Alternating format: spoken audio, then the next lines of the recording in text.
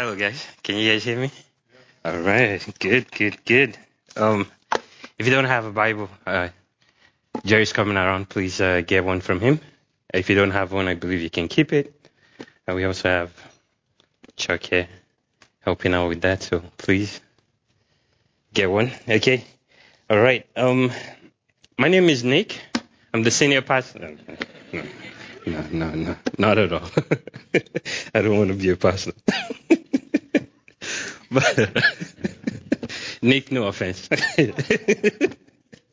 But so today we're going to be talking about an impervious joy, right? And I'm going to be reading from Romans chapter 8, from verse 28 to 30. Just 3 short chapters. I'll give a little introduction and then we'll pray, right? So Romans chapter 8, from verse 28 to 30. All right.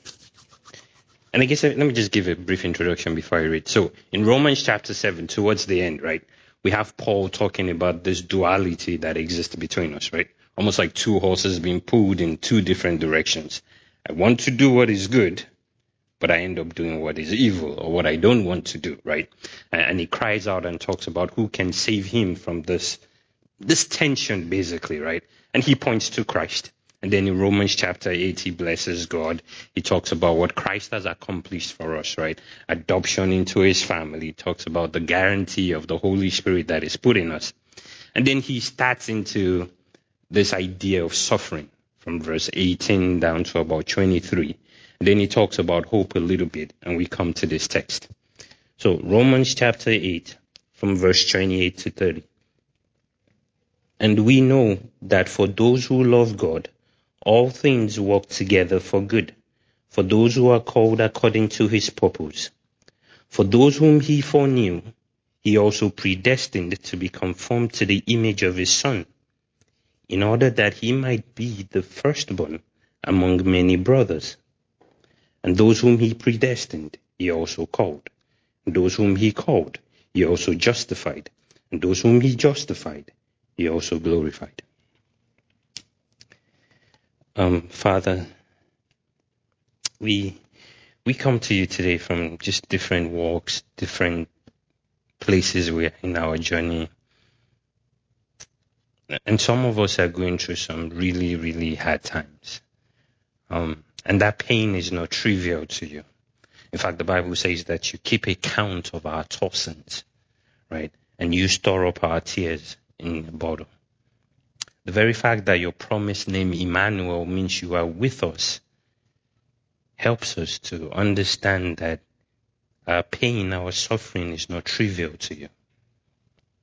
And so, God, we're praying that today you will come and speak into our hearts, that you will break open our hearts, that you will touch us exactly where we need help, and that during this time our ears will be open to you, and we will truly have ears that hear you, and eyes that see you, and hearts that understand you. So I pray, God, that you will speak, not me, and that you will speak to everybody that is here, including me. And you will have your way, God. In Jesus' name. Amen. Amen. So, like I mentioned, the title of the sermon is An Impervious Joy. The idea behind that is, how do I get a joy? How do I have a joy? And it's going to be a process, a consistent thing that is untouched by circumstances.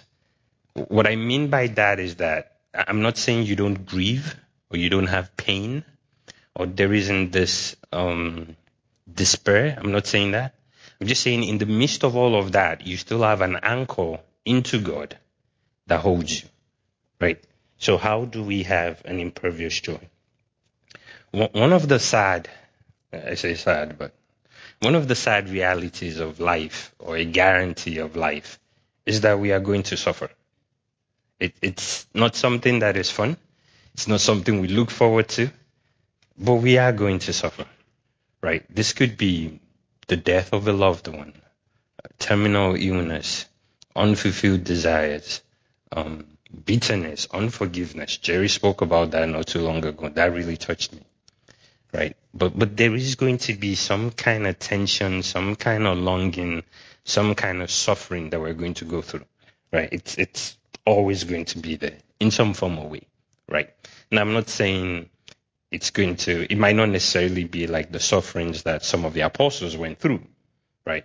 But it could be persecution, right? Sometimes it's you wanting to progress in your career in a certain way and God having a different plan for that, right? Sometimes it's your family, your kids, right? Sometimes it's this fear of the unknown, uncertainty, like what lies ahead of me, right? So in some form or fashion, there will be some suffering. Sometimes it's diseases, right? Sicknesses, like a terminal illness. I have a friend that just found out that her mom has brain cancer, and I didn't even know what to say. Right? It's just crazy. And she's here. Her mom is back in a different country. She's thinking of, do I stay here and continue my career, or do I go back home and possibly start everything again, right? So some of those really hard, sometimes unspeakable suffering. Now you might ask, why do we suffer, right? I don't have a good answer, or I don't have an accurate, comprehensive answer. You can talk to Nick. Nick will have all the answers. But I do want to pull out certain things from Romans 8. Now, we didn't read this text. This is from verse 18 to 23, but you can check it out later. Suffering exists because we are part of a broken world. And we ourselves are part of that brokenness. What I mean is that sin has infected this world, and we could trace that back to Adam. But the point is, I'm selfish, right? I want things to go my way. And because of that, it's very likely I'm going to inflict suffering on someone else, right? Sometimes we suffer just because of the way the society is structured and how sometimes you're just caught in between, right? So that's one of it. And we are part of that brokenness, right? We sin. We hurt people. We say the wrong things. I do a lot. And we know instinctively that there has to be more. There has to be something better. We see flashes of that. Maybe in people, sometimes maybe God walking through us, we see flashes of this state that if things could only be like this. That's why Paul talked about the groaning, right? That we groan, that creation groans, right? For the revealing of the sons of God. And he talked about they as the apostle, as the first fruits of the Spirit, they also groan, longing for redemption of their bodies, right? Looking forward. And the point is, we are all in need of healing. We are the sick. We are the ones that are selfish, that are broken, that have all this chaos. Not chaos, but all this funny things in us, right? And this was what the religious elite missed, right? So we talked about, I think Nick talked about this not too long ago, where you had Simon the Pharisee on one hand, thinking he's okay, he's good, everything is good with him. And then you had the woman with the alabaster box, right? Understanding that she's in need of healing, and so she is attracted to Jesus, attracted to his mercy, attracted to what he offers, right? We are all sick. That's part of why we suffer, right? And then also, all of this suffering really should be pointing us to Christ. It's this idea that everything that is going on, there has to be a better state. There has to be something more, right? So all forms of suffering should be pointing us towards Christ. It's the same thing with all forms of pleasure. It should simply be a foretaste of what is to come, a foretaste of what we can apprehend, right? And so I just want to make sure as we go into this and we talk about joy, our pain, our grief, they are not trivial. This is not to say don't grieve. No, you should. This is not to say just, pony up and act like everything is okay. No. What I'm hoping we get out of this is, in the midst of all that sorrow, we can still rejoice. And not just the optimism kind of thing, but that we truly rejoice. We have joy. This is why Paul would talk about being sorrowful, yet rejoicing, right? In 2 Corinthians, I think, 6 verse 10. So, again, we're talking about an impervious joy. What is that? How do I lay hold on that? How do I operate in that, right? So, like I said, we will grieve. And then from scriptures, it seems like Jesus speaks of a type of joy that we can have that is untouched by circumstances.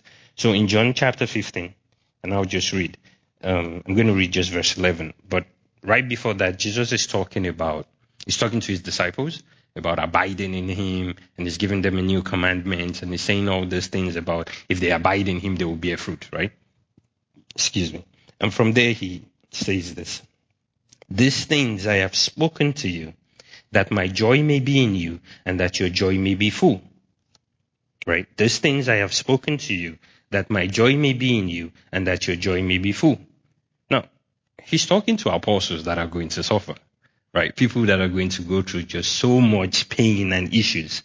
Let me describe something here from Paul in 2 Corinthians chapter 1 from verse 8 to 10. Just to describe some of what the apostles went through. For we do not want you to be ignorant, brothers, of the affliction we experienced in Asia. For we were so utterly burdened beyond our strength, and we despaired of life itself. Indeed, we felt like we had received the sentence of death. But that was to make us rely not on ourselves, but on God, who raises the dead. He delivered us from such a deadly peril, and he will deliver us. On him we have set our hope, and that he will deliver us again. So what is joy? Right? I've been talking about joy, and we're going to get into it very soon. Joy is basically knowing that you are unconditionally loved by God. Right? It's that deep awareness, that sense, that pervasive sense that you are just completely loved by God. Right? And that is the joy we want to hook in today. The question then becomes, what is joy in a practical sense? How do I hook into this? How do I choose joy? How do I fight for joy? Right? So I'm basically going to say and basically theorize here or postulate here that the answer lies in Romans 8 from verse 28 to 30. 3 verses, 3 principles. Right? The first one, verse 28. All things turn out for good. That's the first component of our joy. And we'll dig into this. Verse 29. We have a good that can never be lost. And then verse 30. The best is yet to come. Right? All things turn out for good. We have a good that can never be lost. And then the best is yet to come. So these are the 3 components that I'm going to get into that makes up our joy. So verse 28, let me read again. And we know that for those who love God, all things work together for good, for those who are called according to his purpose. Right? So the first implication is everything happens to Christians. All things, right? The good, the bad, the ugly, everything in between, right? All things happens to Christians, right? There is no, sometimes we might hear this sense that if you're a Christian, things will go well for you. Maybe. It's possible. I don't want to be the bearer of bad news. It's possible. But what I'm trying to say is all things happen. Just so that we know, so that we're not surprised, right? Everything happens to Christians, right? This is why Paul would say in Romans 8:35 later on, what shall separate us from the love of Christ, right? So he's about to give different categories. And this is the idea that everything happens to Christians, right? Shall tribulation, distress, or persecution, or famine, or nakedness, or danger, or the sword, right? All things happen. In 1 Peter 4:12-13, this is Peter writing to Christians.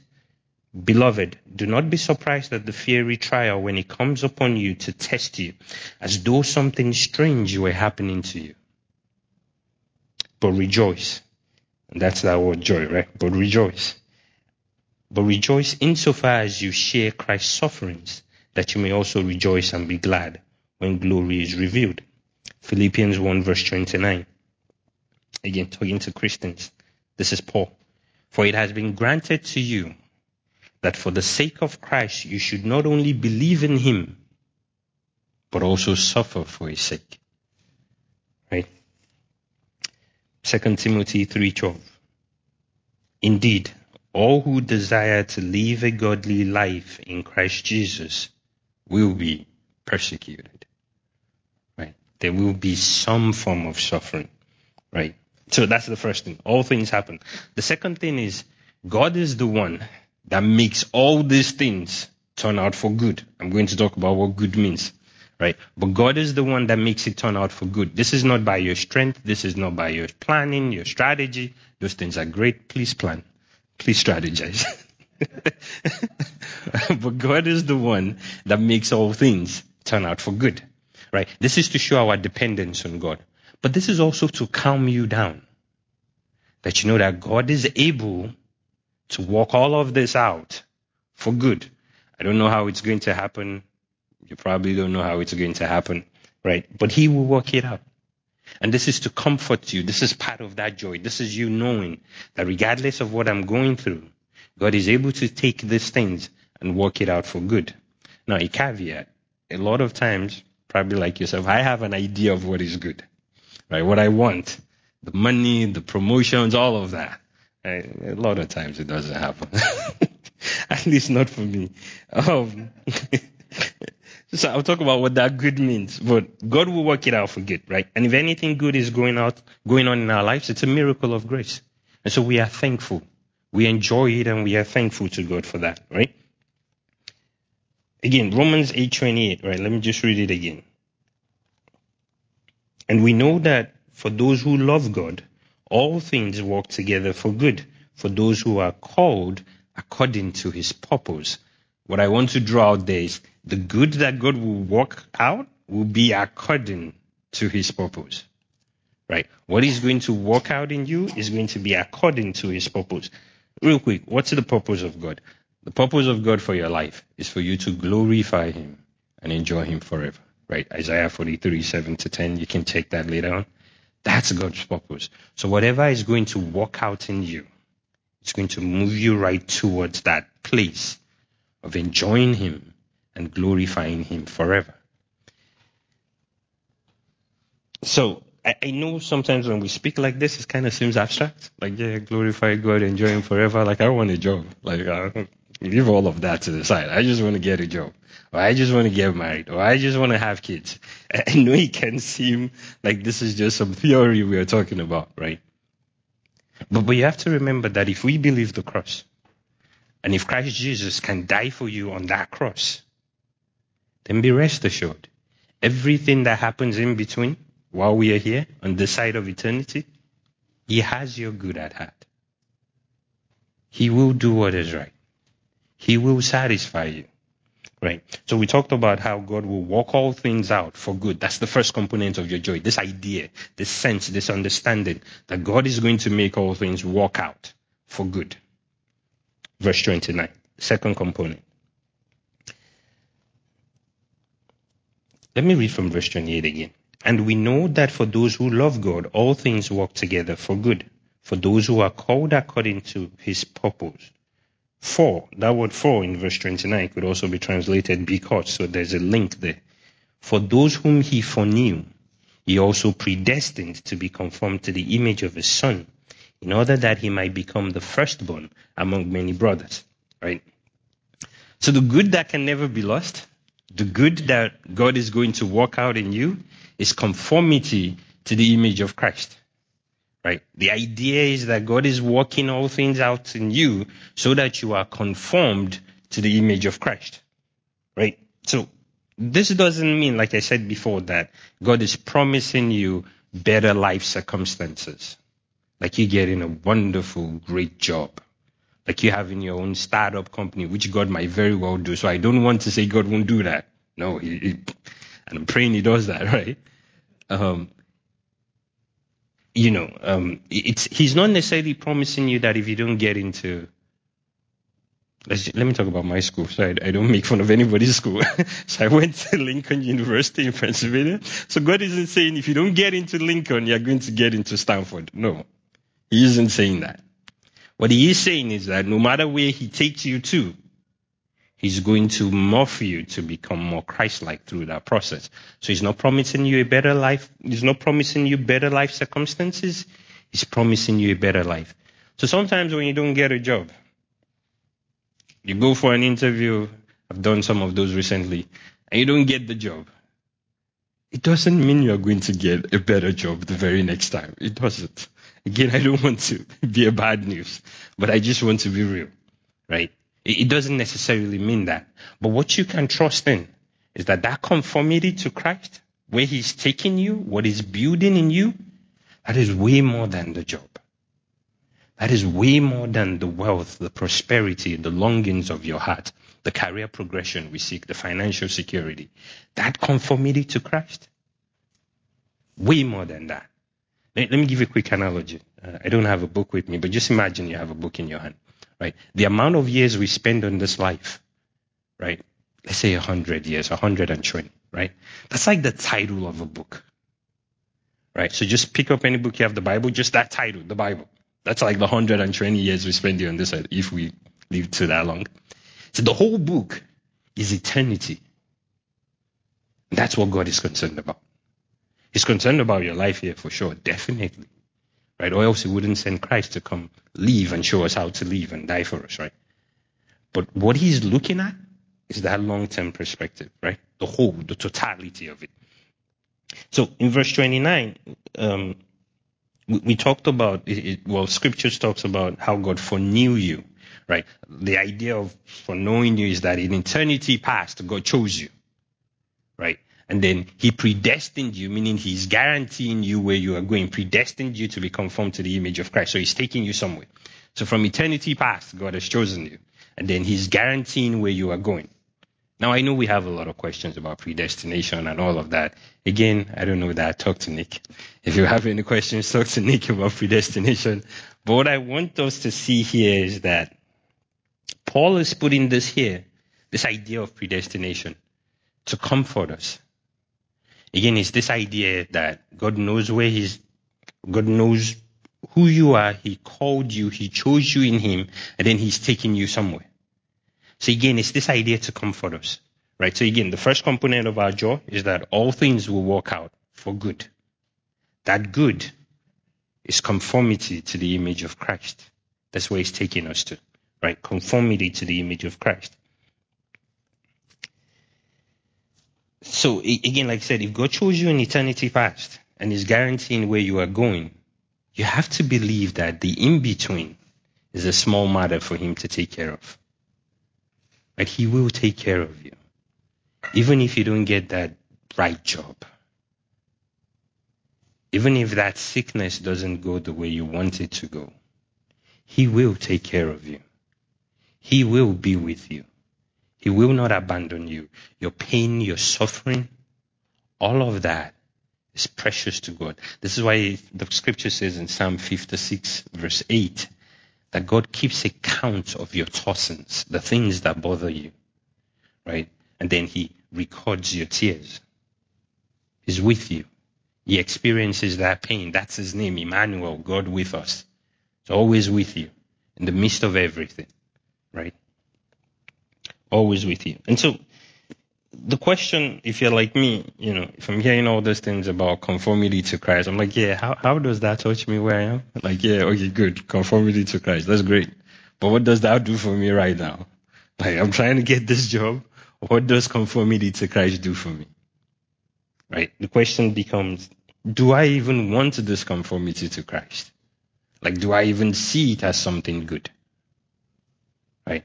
And what conformity to Christ does for us is this sense of knowing if God is taking us and molding us and pruning us to become more Christ-like, right? He will take care of these other things. The things to us that are very important, but to him that truly he can at the snap of a finger fix.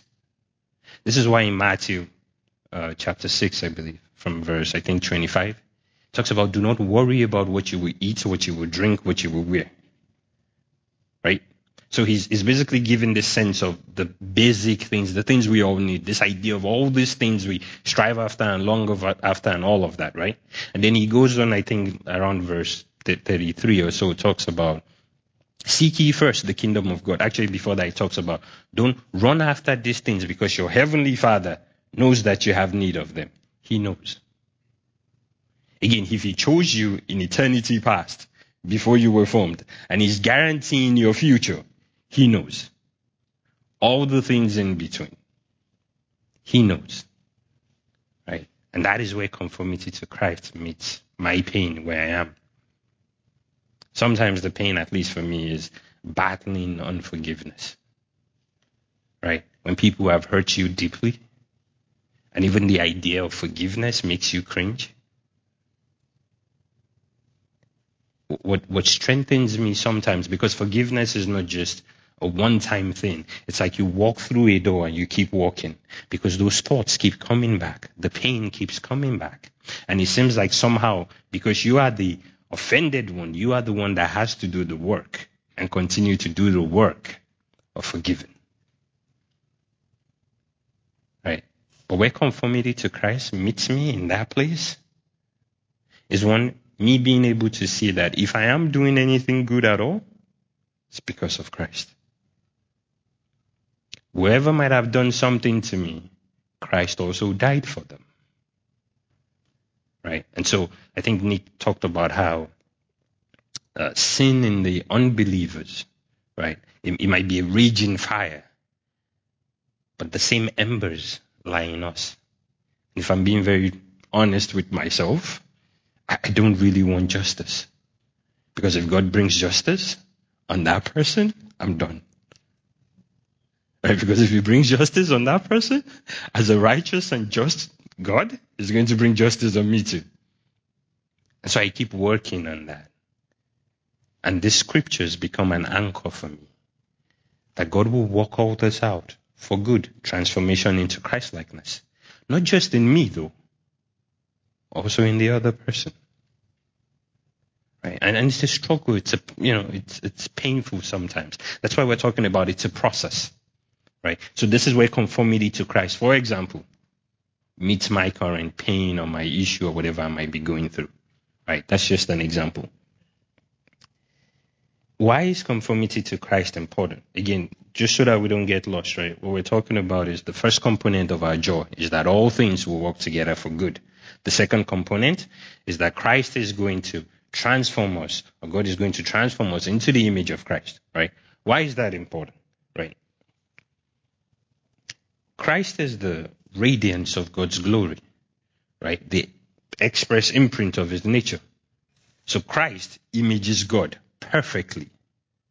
What God has promised us is that we will be conformed to the image of Christ. In essence, we image God, right? And again, that can seem very theoretical, right? We image God. How does that help me? Right? But I just want to read a quick quote from C.S. Lewis that helps me a lot. If we consider the unblushing promises of reward and the staggering nature of rewards promised in the Gospels, it will seem that our Lord finds our desires not too strong, but too weak. So my desires for the things I want right now, the things I want to happen right now, it will seem that our Lord finds it weak. You see, we are half-hearted creatures, fooling about with drink and sex and ambition, when infinite joy is offered to us. Like an ignorant child who wants to go on making mud pies in the slum because he cannot imagine what is meant by the offer of a holiday at the sea. We are far too easily pleased. So sometimes when I want vengeance, when I want to get back at the person, I'm like a child making mud pies in slums, where God is inviting me to a holiday at the sea. And so I'm far too easily pleased with my anger, with my vengeance, with my selfishness, with my moral superiority, when God is offering me something more. Right. Last component of our joy. The best is yet to come. Right? We talked about how all things work out for good. First component of our joy.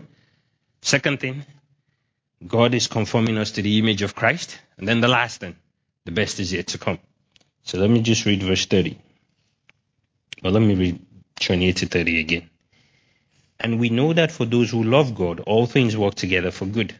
For those who are called according to his purpose. For those whom he foreknew, he also predestined to be conformed to the image of his Son, in order that he might become the firstborn among many brothers. And those whom he predestined, he also called. And those whom he called, he also justified. And those whom he justified, he also glorified. Right? Now, if you look at those statements, right? For knowing us, predestined, and then calling us, justifying us, and then glorified. The word glorified is in the past tense, which should be a shock to us because we are not glorified. Right? I'm not glorified. I am mentioned. Right? You guys are not glorified. At least I don't see you radiating. Right?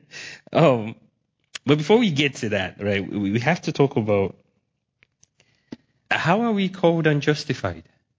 What is this guarantee that we are going to be glorified? Right? The only answer that makes sense is the cross of Christ. That's the only answer. Right? We talked about this brokenness that's in us, right? This is part of why we suffer, because we are part of a broken world. We ourselves are part of that brokenness. Right? And so if we are broken, how is it that a holy God wants to be with sinners like us? Like before a holy God, we are basically rabble. And then so how is it that he wants to be with us? Right. Romans 3:22 to 26. We just give a brief overview of that. This is Paul speaking. For there is no distinction. For all have sinned and fall short of the glory of God. That's it. We're done. Condemned, judged, no hope. All have sinned and fall short of the glory of God. Right. Verse 24 though. And all are justified by his grace as a gift through the redemption that is in Christ Jesus, who God put forward as a propitiation by his blood. Mainly he put him forward as a way to appease the anger and the judgment of God. So on one hand, God is the judge. And as a righteous judge, he has to mete out judgment and punishment. And then on the other hand, he provides a lamb, Christ, to meet that judgment. And so God becomes both our judge and justifier. Right? This is why we are guaranteed that transformation into Christ-likeness. This is why we are guaranteed we will be glorified. That's where we are going. This is why our joy can be impervious. Because we know, because of the cross, all things will work out for good. That good is conformity to the image of Christ. And the best is yet to come, which is being glorified. I said that word glorified is in the past tense, which really doesn't make sense that it will be in the past tense because we are not glorified. The idea behind that, though, is that we are so assured of God's character and his promise that based on the integrity of God's character, it's almost like it's done. It's like a guarantee it will be done. That's why it's in the past tense. Right? Even though it's not yet done, the idea is God is so true to his word, it's done. Right? And that again should source our joy. Right? In the midst of pain, in the midst of grief, the platitudes we offer, like, don't worry, it will be okay, that doesn't do anything. Right? Don't worry, that person, God just needed that person more in heaven, doesn't do anything. Right? There's still pain when you don't get where you want to go, when there are deep, deep disappointments. All that stuff about don't worry, time will heal all things. Doesn't do anything. This is what does something. This idea of knowing that you are called, you are justified. God will work out all these things for good. And that good is conformity to the image of Christ. And that you know that all this good, whatever is happening, whatever good you have, whatever good God has given you, it can't be lost. And then the best is yet to come. Right? This is what sources your joy. Like I said, that word glory is an interesting word. Sometimes like, what is glory? Are you radiating? Are you shining? What does that mean? Again, I don't know completely. You can ask Nick what that means. But what I do want to point out is the word glory has two components to it, right? One, there is a weight associated with it, right? Then two, there is this radiance to it as well. So let me just read some scriptures. 2 Corinthians 3:18. And we all, with unveiled face, beholding the glory of the Lord is Christ, are being transformed into the same image from one degree of glory to another. Hebrews chapter 1 verse 3. He, Christ, is the radiance of the glory of God and the exact imprint of his nature. And he upholds all things. He upholds the universe by the word of his power. So the guarantee of the good we are talking about here is glory. Glory in the full expression of it is basically becoming fully conformed to the image of Christ. Right? That we are just fully united with this person. Fully. Basically, you see Christ, you see us, there's no difference. I mean, he's God's son, right? Apart from that. Right? But that's the idea. So again, quick recap. How can we have an impervious joy, or what is an impervious joy? 3 things, right? All things work out together for good. There's no timeline. It's not going to be in 2 months. It's not going to be in 2 weeks. I don't know what the timeline is, but all things, the suffering, the pain, the struggle, all things work out together for good. That good cannot be lost, and that is conformity to the image of Christ. And then the best is yet to come, which is us being glorified. Like I said, recall if Christ chose you in eternity past and is guaranteeing eternity future, everything in between, he will take care of. He will help. He will be with you. He will work it out. Now, practical application, and I'll close soon. How do I practically hold on to this joy? How do I fight for this joy? How do I choose this joy every day? Right.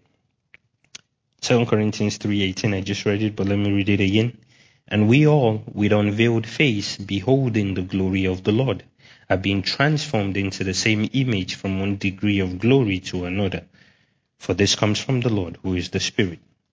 We lay hold on this joy through meditation on the person of Christ. Put in another way, we lay hold on this joy by meditating on the Word of God. Right? This is what sources your joy. This is what helps you remember that God is taking you somewhere and He is going to work all this out for good. We meditate on His Word. Now, if you're like me, I speak to myself a lot, and quite frankly, what I say to myself is disastrous. Usually not very helpful. Right? You have a plan, something happens, and you're like, man, I can't get this done. This is not going to happen. What's going to happen now? I need to have 3 other plans. And you're just tired. Right? Like, just in 2 minutes, your whole day can go just south. Right? That's if you listen to yourself a lot like myself and the inner critic. Now, this is not even to talk about the other voices you hear. The other things people say, someone at work says something, someone trashes your work, and it just seems like you're nothing. Or do we take in the Word and use it to speak to ourselves? Right? Do we feast on the Word of God and use it to mediate some of all of that which we hear and how we feel? To continue to choose joy, because joy is something you choose every day. You choose to recall that you are unconditionally loved by God. So, let me just give a quick quote here by John Piper again, just to describe some of the pain we go through and some of the issues and why we need the Word, because we need the Word to address all the unexpected things that happens to us, right? So let me read this real quick. I think I can say from experience, from history, and from the Bible, every Christian needs more spiritual food than 1 meal a week. He's talking about more food than just coming to church. That doesn't work physically. It doesn't work spiritually. Now, this is what gets me, right? This is what is true of me. This is why I need the Word, right? What he's about to say. Temptations are too relentless. Doubt is too frequent. Satan is too active. Tribulations are too heavy. Conflicts are too many, way too many. Emotions are too volatile. Perplexities are too difficult. Faith, hope, and love are too threatened. To think I can deal with all of this with just 1 meal, with just coming to church? Like, no, I can't. They're just too many. It comes too often. A couple of scriptures just again to point to the necessity of the Word. John 17:17. This is Jesus praying for his disciples. He's about to go to the cross, right? The shadow of the cross is heavy on him. He's praying not just for his disciples, he's praying for everybody else that will believe in him through the disciples, right? So he's praying for us. John 17:17. He's praying to God. Sanctify them in the truth. Your word is truth. 1 Peter 1:23. Since you have been born again, not of perishable seed, but of imperishable, through the living and abiding word of God.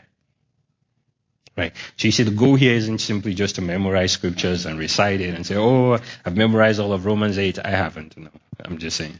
Right. That's not the point. The point is that the scriptures becomes your well-worn companion.